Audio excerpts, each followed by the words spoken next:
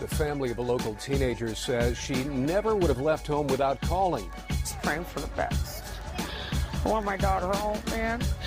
And if she can't come home, I just want to know where she's at.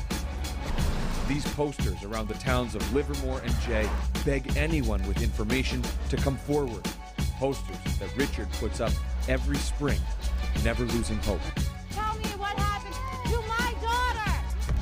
Just look me in the eyes so I can see her. An arrest in a nearly 4-decade-old cold case. Thanks to cutting-edge DNA technology, the arrest happening exactly 39 years to the day. When Parabon Nanolabs used that sample to create 3D models of the suspected killer's face.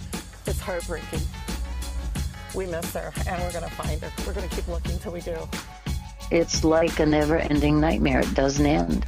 It keeps returning and coming back. What if I told you on March 17th, 1995, 6 Canadian teens all go missing at the same time?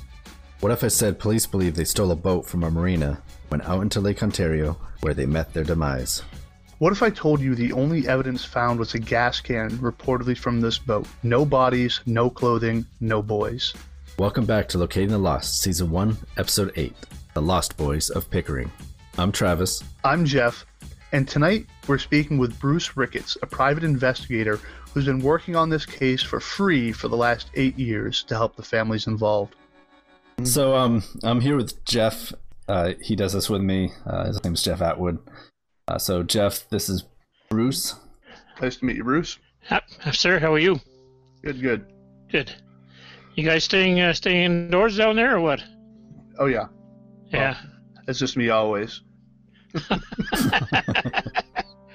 I actually state of being. I actually live in my basement, so I'm safe here.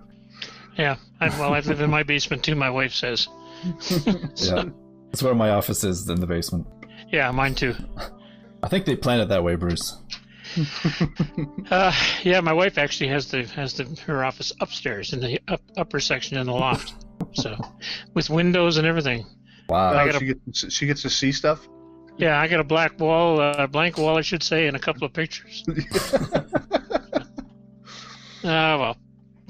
So, if you could start off with introducing yourself and then let us know what kind of got you into this. I'm Bruce Ricketts. I'm a private investigator here in Ottawa, Ontario. I've been involved with this case since 2012. At that point in time, a friend of mine who happened to come from the Pickering, Ontario area brought this case to my attention.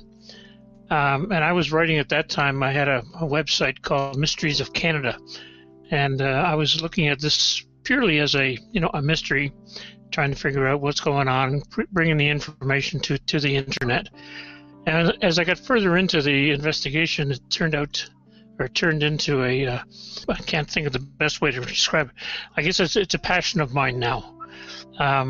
I've been working on this since 2012, so 8 years of dealing not only with the issues, but also dealing with one of the families of the missing boy, or the missing boys, I should say. And it's just spiraled from there. So at this point in time, I'm hated by 3 police departments and a coroner's office for asking too many questions. Wow. Yeah, that tends to happen, I think, in these types of cases when people start asking the wrong questions. Yeah. Well, this case is... Yeah, this case is 25 years old. And, I've been involved in it now for 8 years. But, it's a cold case. But every time that you turn around and you ask questions of the police, they say, no, it's an active case. To which I point out to them, the only reason it's active is because I've been asking you guys questions and filing access to information requests now for 8 years. You're really not investigating it. It's open because I forced them to open it. And they won't give you any answers about it. Well, they respond obviously to the request for information under the laws of the FOI laws here in Ontario and Canada are a little bit more stringent than they are in the United States. It's a requirement that you pull teeth and gnash your teeth at somebody to be able to get the information. And when you do get it, it's heavily redacted. So they leave out names, they leave out testimony. You get very, very little information in an access to information request up here, which is why I'm actually re-examining this whole thing from the very beginning. And I'm planning on taking the police forces to court to be able to force them to open up their reports to us, because, quite frankly, it's a 25-year-old case and they're not doing anything but it. So somebody has to. If they're just going to sit on it, right, why not hand it off or give off some of the information to someone else to give some insight or look into it a little bit deeper, right? Yeah. They have an interesting take on cold cases. If you ask them what it's going to take to reopen a cold case, they say, well, somebody has to come forward with new evidence to compel us to reopen a case. But the problem is, if you don't know what evidence they already have, then what constitutes new evidence? Right. And that causes, you're sort of in a catch-22 running around in circles. So if we could, just for the people listening, if we could kind of start at the beginning of the story, and we'll, talk about everything that any official that they say happened, and then we can hop into, follow-ups and, theories on kind of what happened, I guess. Yeah. So it was about 1 o'clock in the morning of March 18th, so March 17th being St. Patrick's Day. There was a party going on, and the 6 boys were at the party. Chad Smith, Danny Higgins, Jay Boyle, Jamie LaFave, Michael Cummings, and Robbie Rombold. Of those 6, 5 of them were from the Pickering area. Jamie LaFave was actually from Toronto, so just a bit further over. I think, if I remember correctly, and I'd have to take a look at my notes on this, but the 3 boys that they were seen were on the tape was Danny, Chad, and Michael. Okay. But I can't say that for 100%. I'd have to go into my notes and look. All right. They decided to leave, and they told their girlfriends they were going down to the marina to quote unquote goof around. They never returned to the party, and that was the last time anybody ever saw them. The story is that they went down to, or the speculation is they went down to the marina.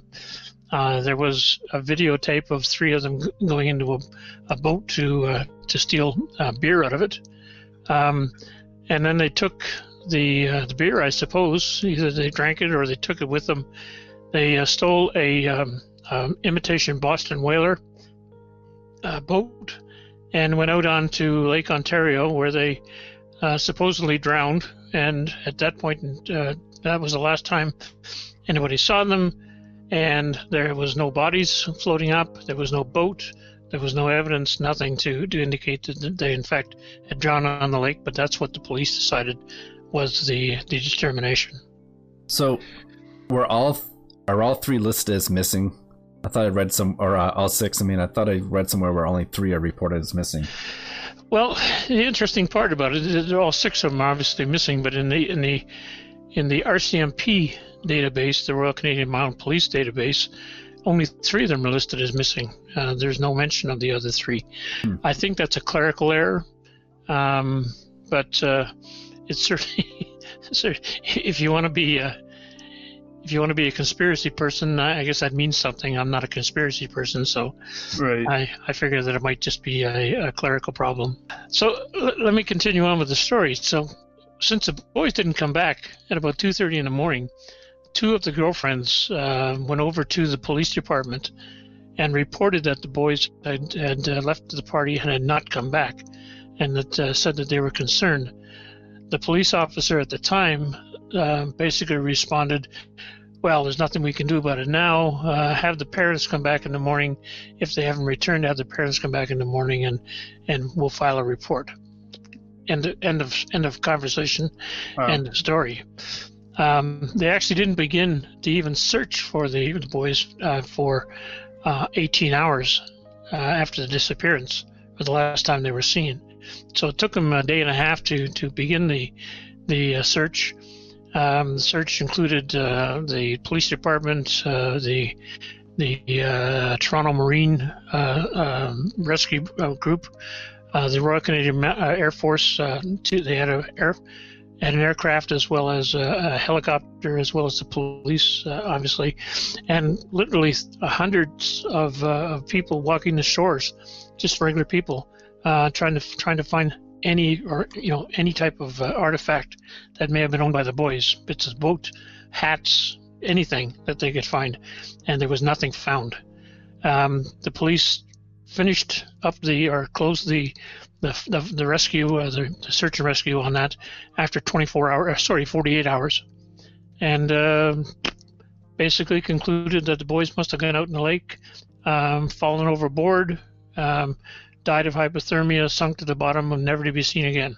So how does that happen when a body goes into the water? Doesn't it typically, upon decomposition, float to the top? Well, that's a complex question. I'm a cold water scuba diver, a certified in cold water rescue, actually. And I do know that a body could sink to the bottom, and if it was extremely cold, it may be held down, not to bother coming back up. But I have a little problem. Oh, by the way, the depth and the coldness of the water, because don't forget this was March, right? And that water's cold to start with, so it was cold at that point in time. But the decomposition, the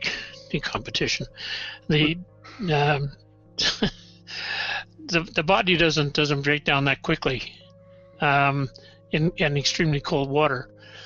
But my problem with it is all of this could happen to a single body, but I honestly don't understand how it could happen to 6 bodies. Right.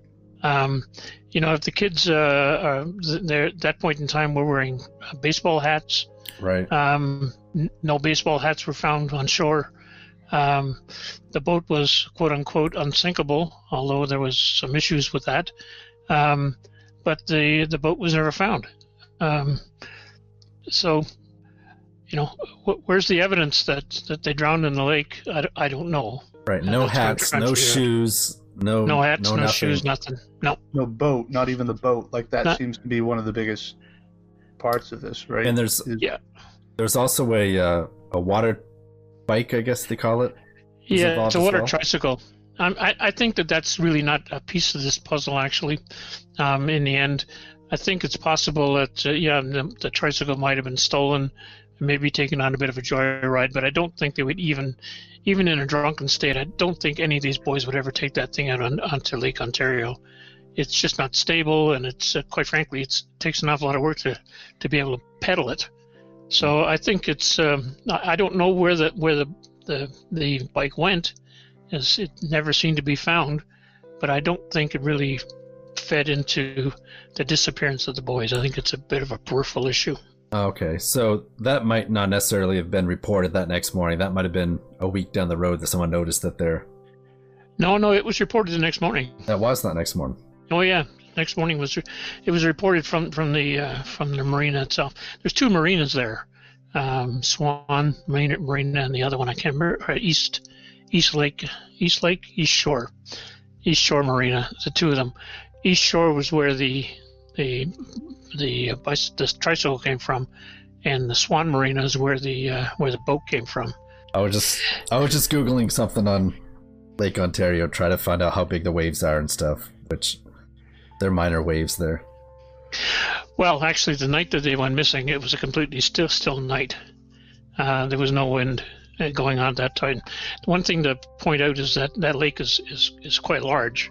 Number one, but number 2, it's about 800 feet deep at the deepest point. So the body could go a long ways down, and in that cold water. Whether or not, problem is the bathymetry in that area is not that well known. So I don't know exactly where. The bathymetry, the depth and the structures at the bottom, what the bottom actually looks like, is not really well known in that area. It's never really been investigated. Is it really rocky around the the edges of it? No, not really. The bottom is fairly there are rocks and everything else, but it's fairly smooth. If you take a look at in Lake Ontario, we have a controversy up here called the Avro Arrow, which is an aircraft that was being built in the 60s, Mach 2 aircraft that the government of Canada canceled and threw thousands of people out of work. There was a series of launches of models of the aircraft from a place called Prince Edward County. And they have been recently trying to find those models out in Lake Ontario. And if you take a look at, you can look up our Avro Arrow model recovery. You can see the bottom there, and you'll see that the bottom is actually quite silty. Okay. And that's pretty representative of the lake itself. So to go back to the boat, now you called it like an unsinkable boat. And that's just the way it was made, right? Well, I don't know if you know what a Boston whaler is. Yep. Boston whaler is a group of boats. They all have one thing in common, that they're made of plexiglass, but their interior is styrofoam. And if you go online to the company's website, there are videos of them cutting boats in half, and they still can maintain. Not only do they float, but they can still row them around. You can take a shotgun and blow them full of holes, and the things don't sink.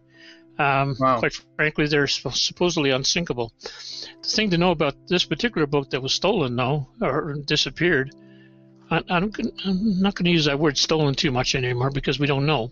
Right. But it disappeared. And the key there is that it was an imitation Boston whaler.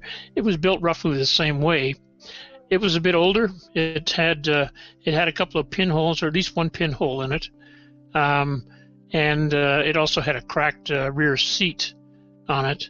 It had a 25 horsepower engine on the back of it. It, quite frankly, would not have sunk very, very rapidly. It could have sunk over time. Right. But even if it had been swamped, which is what the police think happened, it would not have sunk right away. It might have sunk over, 6 months to a year or something like that. Oh, okay. Oh, wow. But it certainly wouldn't have sunk right away. It was just too buoyant. So that's important, because you said they had helicopters, planes in the air. No one saw anything? Well, actually, I'm still trying to get a report from the Royal Canadian Air Force. They had a Hercules C-130 aircraft on the search and rescue, and they apparently reported back a sighting of what appeared to be a boat floating just below the surface in Lake Ontario. They gave the coordinates of it, but for some odd reason, it was never followed up by the police. Oh my God. So I'm trying to. It's mentioned, or it's referred to in the police reports, but I'm still waiting to get the RCAF to give me a copy of the aircraft logs. After 20 years, 25 years, it's difficult to say where they are right now. So right. If that's true, that blows me away. They're out there looking for these kids. They get a report from one of their searchers saying there's a partially submerged boat in the water, and they don't actually go investigate it. Right. Blows me away. Yeah. So the question just becomes why, or why not, and that's the answer that I haven't got yet. Emphasis on the word yet. Now, the interesting thing about that boat, by the way, if the boat had capsized in that area, it has to be within a 25-mile radius of the marina, because that's all the fuel that they had on board, apparently.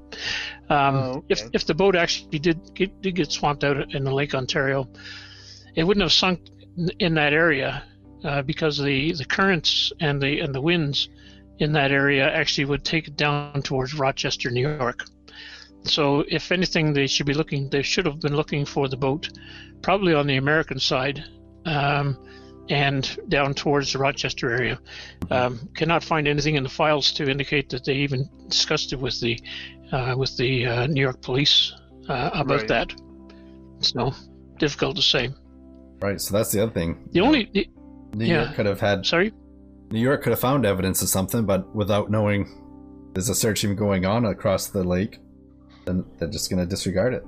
Yeah, well, that almost happened in the case of there's a one piece of evidence, quote unquote, that was found from the missing vessel, and that was the gas can that was identified as being from that boat. It was actually located by the Coast Guard in a place called Wilson, New York. Which, if you take a look on the map, that's actually directly across from Pickering, Ontario, is a place called Wilson, New York, and that's where they found this gas can. The reason that they noticed were piqued by the gas can was the fact that it had French and English writing on it. Right. So they decided that they would contact, on the Canadian side, and in fact, it was identified as possibly the 99% sure that it was the gas can from the imitation Boston whaler. It had a dent in the right location, so it was being able to be identified that way. The interesting part about that is that it is difficult to understand how, first of all, the gas can got separated from the boat. Because if you know anything about boating and gas cans, that they're hooked up by the fuel line by one of those bayonet mounts. So either somebody disconnected the gas can, or it broke free at some point from the boat itself. Again, haven't been able to find the gas can, so I don't really know. What actually happened to that gas can. But the interesting part about it is the only way that gas can could have come from Pickering and been found in Wilson, New York, is if that boat had gone towards the Toronto side. Okay, so travel has to be east. It would have to be further west to be able to float east to be on the Wilson side. So it's difficult to say how that gas can actually got to that spot. What are some of the theories about what happened with these boys beyond the boats, quote unquote, sinking, all 6 of them losing themselves to the water? Well, there's 3 main theories, and then of course the 5,447 other theories that always go along with these things. Right. But the 3 main theories are, first of all, the police theory, which is that the boys went out in the lake, the boat was swamped, they all went overboard, they died of hypothermia, and sunk to the bottom. So that's the official report from the police department.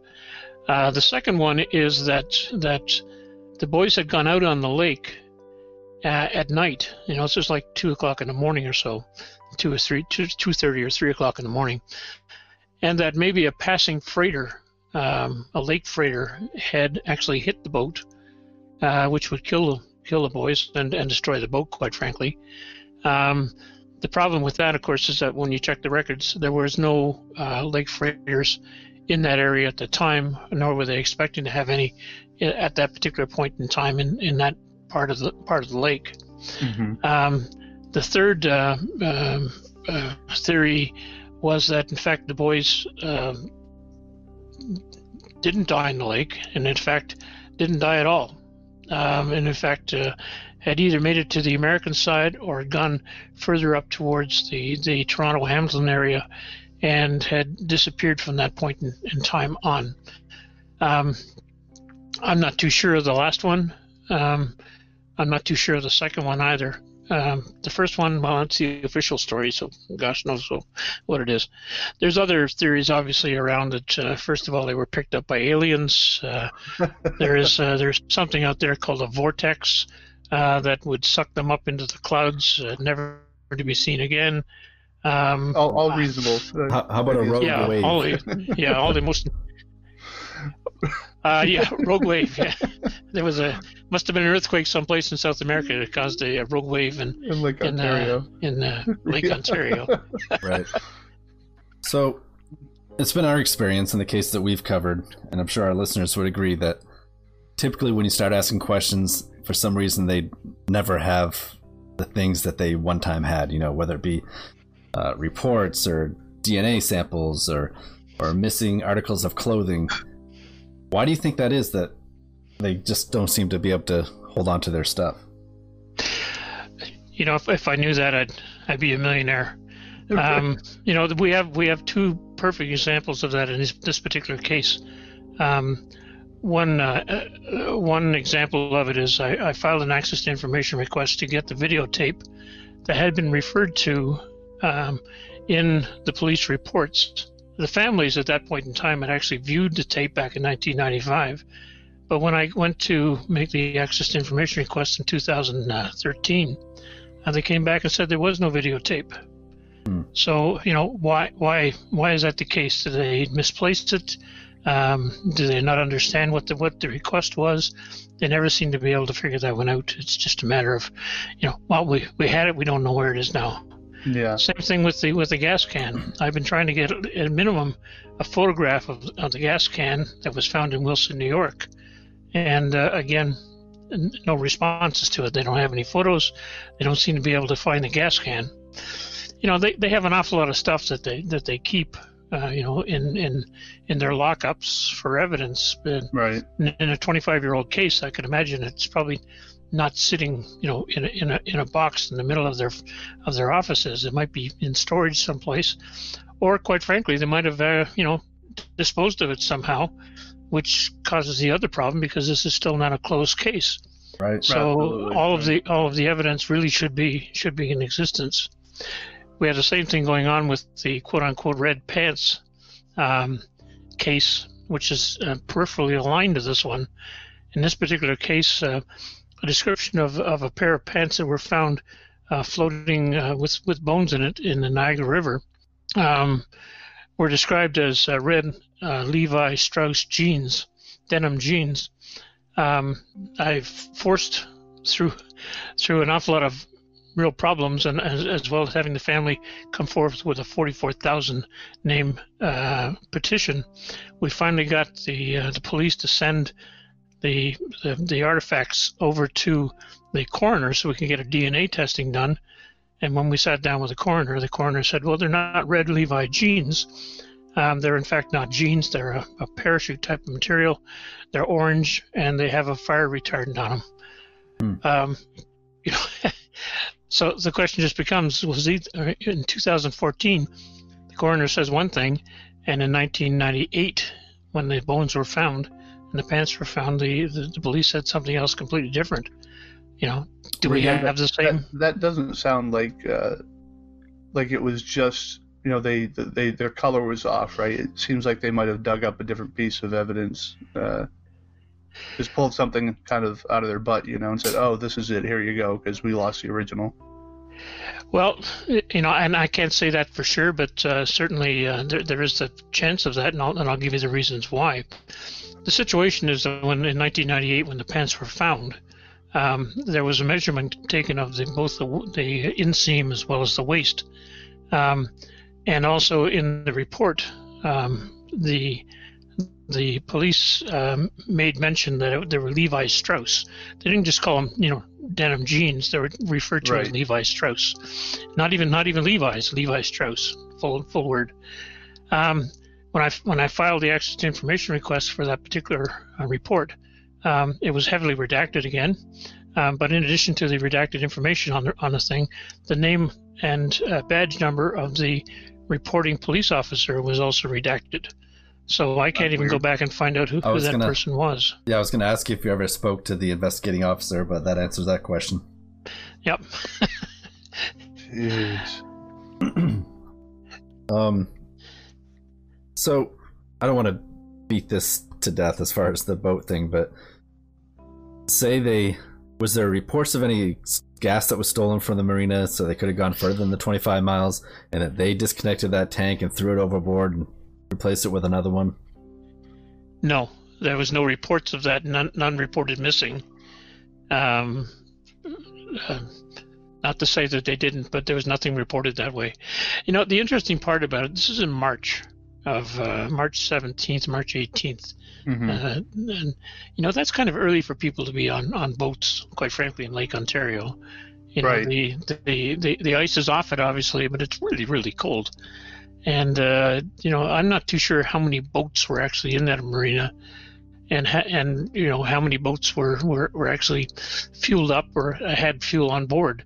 That's what I'm hoping to find out in this new re-examination that we're going to go through of the evidence. Now, did any of these boys have any sort of experience on boats? Do we know yes. that? Yes. Okay. Two of the boys actually were extremely good boaters and understood the safety in boats. Mm-hmm. When you get drunk, though, sometimes right. good sense goes out the window. And I'm not sure that we know if the boys were drunk at that point in time. So, or whether or not they're under the influence of maybe some weed or something like that. Yeah. There's a lot of questions as to what's been going on along that line too. Part of my investigation, obviously, is into the drug trade that was going on in that area at the time. So yeah, let's talk about that some. That seems to be an all too common theme in some of these scenarios as well. People who go missing. Mm-hmm. Well, it's interesting. There was an awful lot. There was a drug trade back and forth between the United States and Canada because that distance is not that far. Right. So people were taking drugs back and forth across the border. At that point in time, it was well known that there was a drug trade in Pickering at the time. One of the things that I found in my investigation was an individual. He was a teacher at one of the high schools in the area. Interestingly enough, he'd been a teacher since 1980. He was certified and got a job as a teacher since 1980 in that area. And when I finally found information on him, I found out that in fact he had a criminal record that goes all the way back to 1980, during the time that he was a teacher. And he was finally defrocked as a teacher in 1997, I believe it was, because he was found sitting in a room with a bunch of money in one area and a whole stash of cocaine underneath his bed, and he was sitting on the bed, and he claimed that, of course, it wasn't his. Right. Interestingly enough, it's, as part of the information that I did find, it said that his driver's license was found in the bag also with the cocaine, and he says it wasn't his. Regardless, the bottom line is that this guy was a teacher. He was also a guidance counselor, and three of the boys actually were at that school that he was at. Really? And two of them, I believe two of them, it's possible one, but at least one of the boys actually had dropped out of school.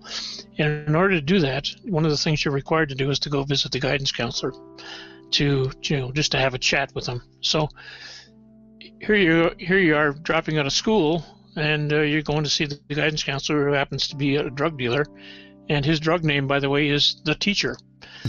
Oh, my word. Now, I don't know what the situation is with all that, whether or not there's a connection between the boys and the teacher. It's difficult to find the information because we have a system up here in Canada, which is not unusual. You have pardons in the United States. We have pardons up in Canada. But in Canada, the term pardon has been replaced by something called a record suspension.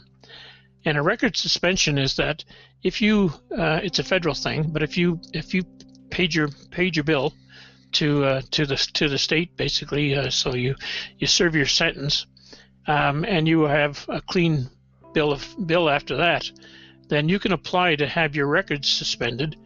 And if it's agreed to by the courts, then your records go into some sort of, black hole someplace. And I can't get access to them. The CPIC system, the Canadian Police Information System here in Canada, doesn't have access to that black hole. So if you go and do a records check on this particular teacher, you will find nothing. There is no information on his convictions. There's no information on his court records. There's no information on anything. And in fact, if he wanted to go and be a volunteer to look after kids or even go back into teaching, there's nothing to stop him from doing that because there is no record of his transgressions. My mind. So there's someone that must have access to that, though, right? Obviously, the only way that it ever come up is if he ever got convicted again. Then it would come up. But at this point in time, it's basically it's a record suspension. It doesn't exist until such time as it needs to come back. And I can't get access to it, neither can any of the lawyers. So it's difficult to say, what's going to happen with that. But we do know quite a bit about this guy, and we know quite a bit about what was going on down in that area at the time, because, quite frankly, people know things. Right. So we're collecting it from the individuals rather than from the authorities. Well, you can't get anything from them anyways, right? So no, they won't give it to me. I'm going to go out on a limb here and say that people say that the police were involved with that drug trade too. Yes, yeah, that's a well-known thing in that area.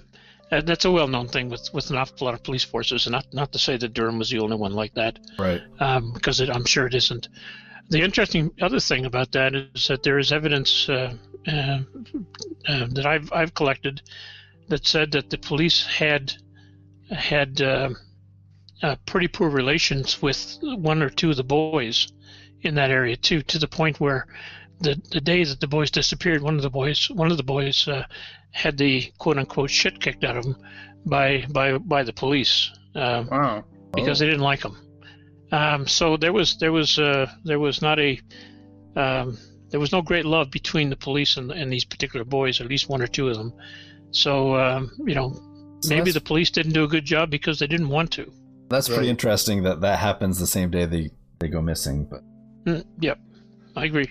So, I mean, it seems like a pretty obvious thing here to state, right, is it seems like it's plausible that with a teacher as a guidance counselor or whatever his title was, that, some kid wants to drop out, well, let's offer them maybe kind of a lucrative way to handle things after he gets out of school.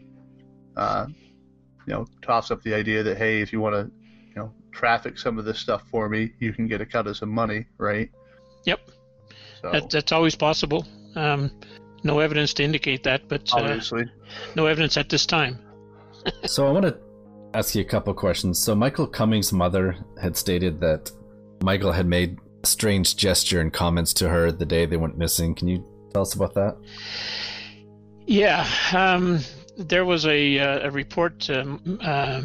Michael's mother had talked to Michael in the morning, and Michael had taken off a necklace that he was wearing, which he thought was, I gather, it was quite important to him, or a bit sentimental, and he gave it to his mother and asked his mother to basically look after it for him, and he said goodbye to her at that point in time. Don't know how that all works out, or whether or not there's a whole lot of evidence in that, but it's interesting that that did happen. Yeah, it's interesting that happened in the case. Just kind of raises some questions. Yeah, so in 1998, they were doing some cleaning in the at one of the big power stations up on the Niagara River. And one of the things they did find was they found two bodies that were in that area. So they were in one of the intake areas. One of the bodies was pure bones. The other one was bones encased in a pair of pants. There was a red pair of pants, described as red pair of pants, with a black belt, a pair of socks, specifically designed socks or described socks, as well as a wallet that had nothing in it. Those two bodies, sets of remains, were taken into custody by the Niagara Regional Police 17 days later, they sent the remains to the Hamilton General Hospital for autopsy purposes. I gather that was done. I've not been able to get a hold of the report yet, but we're still trying. But that was sort of the end of the case for that. At no point in time did they ever connect the bodies recovered in Niagara River to the boys the lost boys here, because the police had decided that they in fact had drowned in the lake, and there was no way that they could possibly end up in the Niagara River because that goes against the entire current. So there's no way to for the bodies to be lost in the lake and found in the Niagara River. So there was no connection between the two cases. When we came into the case, there was a psychic who had, and I really don't know too much about this guy or how he found out about this or whatever, because I'm not that keen on psychics.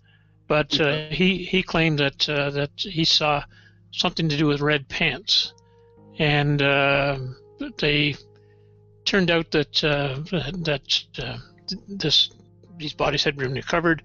And on the Ontario Provincial Police's website for missing persons, there was a photograph of the pants, with a indication that the bones were there, and that it was an unidentified remains, basically. So I don't know how he knew about this, but he did. Maybe he made this claim before they announced the red pants. Right.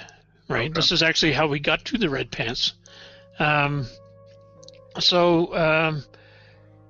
Anyway, we did the research on that, and in fact, did find that there was a pair of red pants in the RC and the Ontario Provincial Police database. So I contacted the Niagara Regional Police with an access to information request about the remains, and all of a sudden started hitting brick walls. And they were brick walls they were really fun brick walls, because I have been doing this for years, and I have been doing access to information requests to police forces and other organizations for years, and I never hit one like this. They started off by saying, when I did the access to information request, I gave them the OPP case numbers, because that's the only ones that I had. But I actually gave them the date, and the location, and everything else on the particular case. And I just sent them pictures from the OPP database and everything else. And they came back and said, "This is an OPP issue, so you were refusing your access to information request," even though it was well known that it was a Niagara case. So I went back to the Ontario Provincial Police, and I asked them the question. They say it's your case, but tell me about this. And they said, well, the only reason you have that case number is because that's the case number we use to be able to put it into the Ontario Provincial Police missing persons database. But this, in fact, is a case of the Niagara Regional Police. And the lady who was telling me this decided that there's an opportunity for us. She gave me the case numbers from the Niagara Regional Police. So now I had the Niagara Regional Police case numbers for these particular remains. So I went back and did an access to information request again, and they came back and said, you have to send us, with your request, you have to send us 2 government-issued IDs and have them notarized before you send them to us. Is that a thing? As I said, I've been doing this for years, and I'd never heard this one. So I fired an email back to them, and I said, this is ridiculous. That there's nothing in the Act that says that I have to provide you this information. And they said, well, this is our rules. So I appealed that to the Information Commissioner of the Province of Ontario, which is the next step up, and they contacted the police and said, you're wrong. So they came back to me and said, well, refile your access to information request again. By the way, every time you do this, it costs you $5. So I'm three into it now. And to go to the Information Commissioner for an appeal, it's cost you $25. So now I'm $40 into it. Every little bit counts. Yeah, and I don't have the information yet, and I'm $40 into it. So I refile the access to information request again, and I get a response back and said, "Oh, this is private information." What? To which I responded, "How can it be private information when you don't even know who the person is?" Right. This is unidentified remains. The word unidentified is the most important word there, by the way. So anyway, it took. I had to basically tear their back teeth out to finally get the information that I was after. And when I did, it was so heavily redacted, it was almost useless. So I finally got the information in a way that I had enough information that I could extrapolate on this type of thing. And the problem became that there was no information about the continuity of evidence. Where this was 1998, and I was asking this in 2012, and in that period of time, they could not tell me where the unidentified remains were. They told me that they had been sent to the Hamilton General Hospital to be autopsied, but at no point in time did they ever say they were returned from the hospital. So I contacted the hospital, and just to let you know that amongst the many things that I've done in my years, I used to be a morgue attendant. Mm-hmm. So I know how morgues work. I know how histology works, and I know how evidence is kept at hospitals and treated in hospitals. And so I contacted the hospital. I talked to the chief pathologist, and I said, you can't tell me about this because it was so long ago, but tell me about the policy. Would you keep that type of forensic information material at the hospital for 14 years? And they said, obviously, no. Right. we would never do that. It would be sent back to the police department. Right. So anyway, we went around in circles on that with them for almost a year and a half, I guess. And finally, they decided that they had enough of us, maybe, I don't know. But they sent the materials over to the Ontario Coroner's Office in Toronto for forensic analysis to determine whether or not these were the bones of one of the boys, Jay Boyle, in this particular case. The quote materials. Yes, and that's where the problem came up. First of all, when we went to meet them, they had not done the DNA analysis yet, and even though this was like 6 weeks after, and the reason they hadn't done it is because they didn't get the box right away. When it was supposed to have been sent over from Hamilton, the box was delayed, and they accidentally let it slip that the reason it was delayed was that the box had gone missing during one of the renovations that they'd done at the police office, and that when they finally found it, they sent it over to the Ontario coroner. So who knows if they're even looking at the right set of remains? That's the problem. And without the transmittal sheets for the continuity of evidence, it's difficult to know. And the fact that they had a pair of red Levi jeans at one end in 1998 and an orange pair of flame retardant parachute pants in 2014 makes you wonder what the hell happened in the meantime. Right. The officer knows the difference between red Levi's and parachute pants or whatever they were. One has to think so. I'm pretty sure Levi Strauss didn't put out orange parachute pants. No. Doesn't seem like a real brand. Well, and the interesting part is that the police, if I remember correctly, the forensic anthropologist said specifically that it is not possible that these are red Levi jeans from the 1990s. Oh, so that's pretty definitive.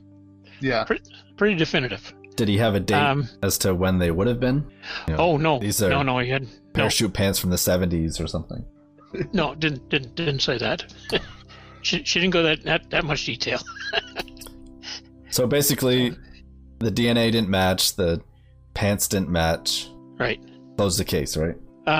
Yeah, close the case for that point in time.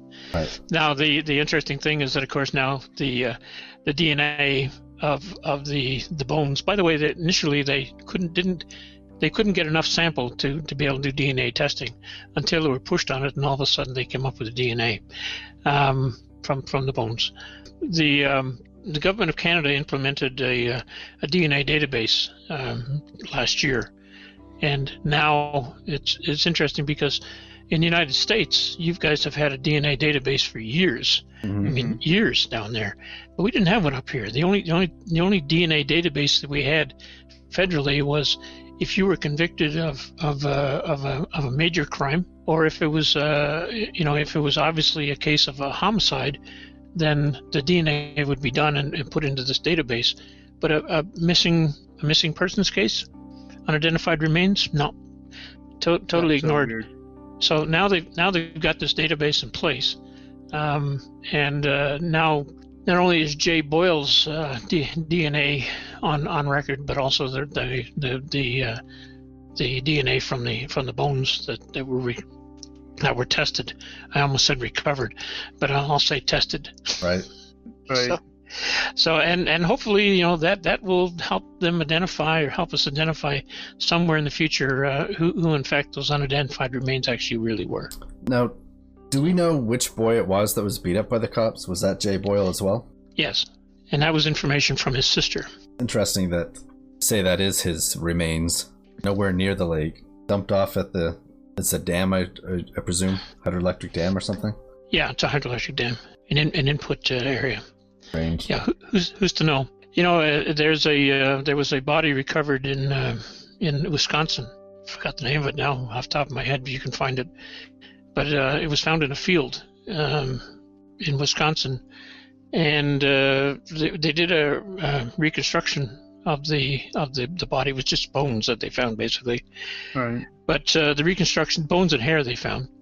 The reconstruction actually looked remarkably like Jamie LaFave, one of the boys that went missing.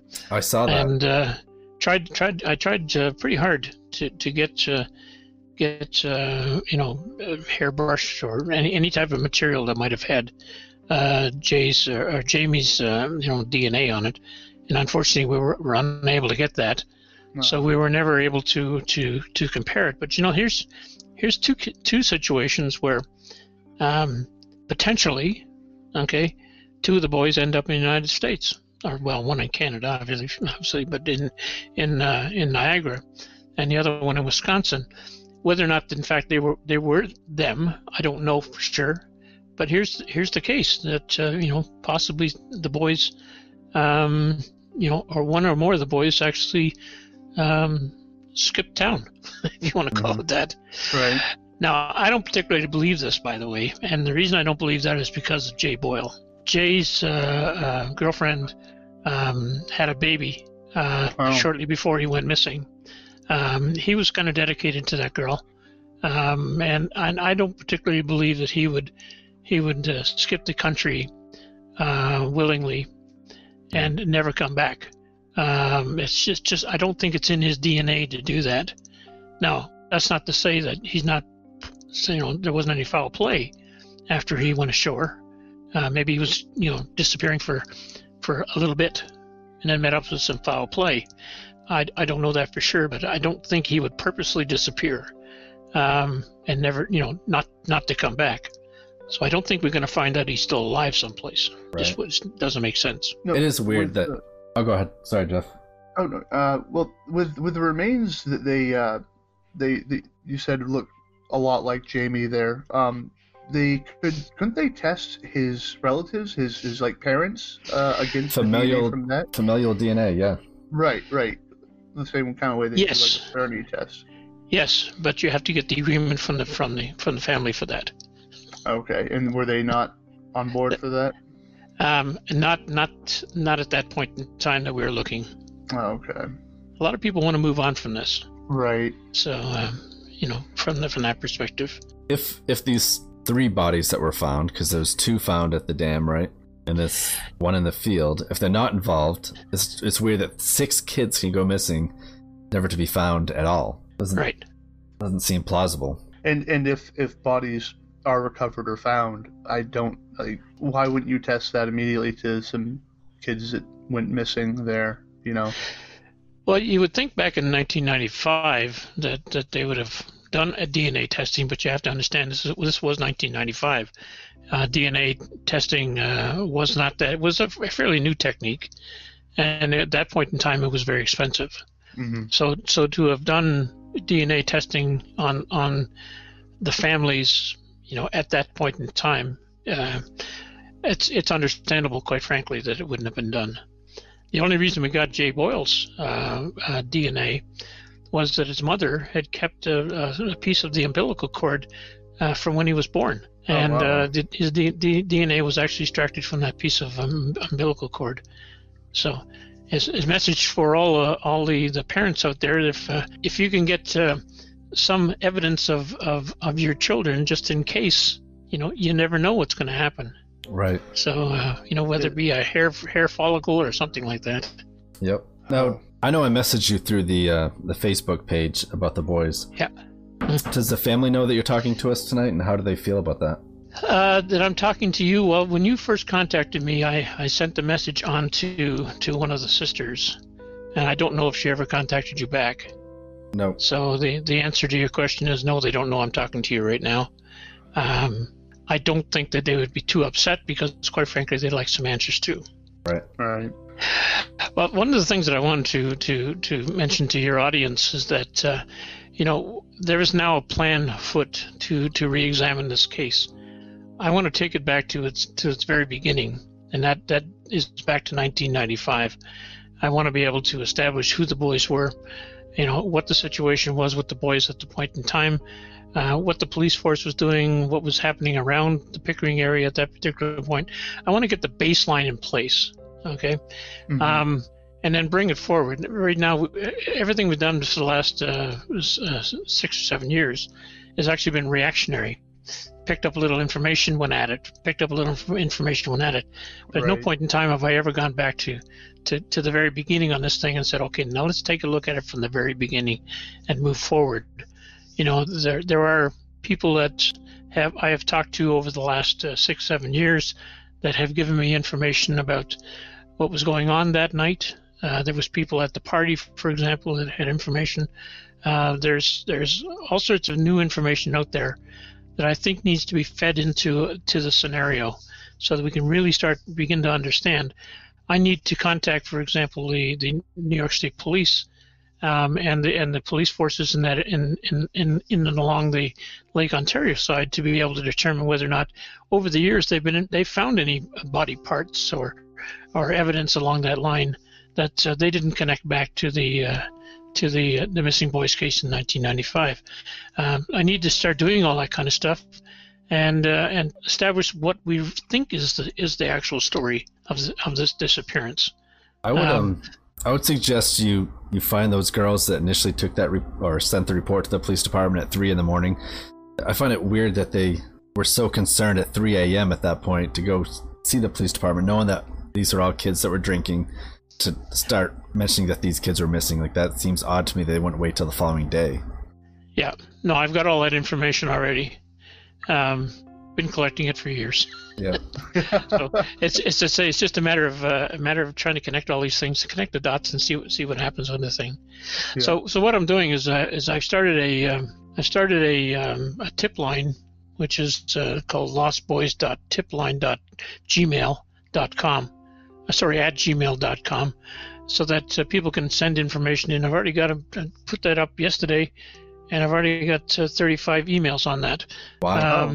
People they'll have information, or did you know this, or do you know that, and that's good because that's only a day's worth.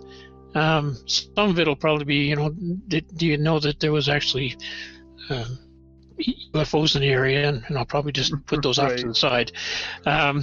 That's number one. Number two, I've got a YouTube channel that I've set up that is going to help us get video information out and audio information out to the people. You'll be able to find it if you go onto the Lost Boys of Pickering Facebook page, which is Lost Boys of Pickering, Pickering.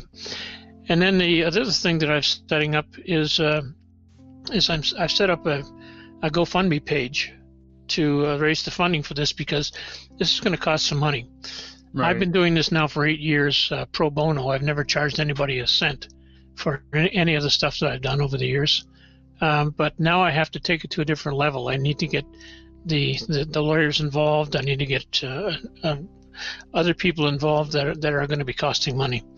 So we set up this Facebook, this GoFundMe page, and all this information is on the Lost Boys of Pickering Facebook page. So, all right. And we accept American money. Oh, fantastic! Well, I mean, it's awesome to hear that someone's out there doing this stuff. Trying to help these families get through this sort of deal. Well, yeah, it's been a long trip, but as I told the Boyle sisters when I first met them, that this is a marathon, not a race. Right. So it's going to take time. It's going to seem like we're not going in any direction very quickly, but eventually we'll get to the point where we can say, yeah, this is possibly what happened or likely what happened, but we're never ever going to be able to say this is definitely what happened. Right. I don't think we'll ever do that without any bodies. Yeah. Any other information or photos or anything like that you want to pass on to us for us to share? We'd definitely appreciate that as well. I've got a lot of crap. I can go through it and see what I can provide you. I got 12 binders worth of stuff up here. Do you want them all? And that's not including the stuff that's still electronic on the computer. Wow. So, just maybe the stuff you find most important. Okay. No problem.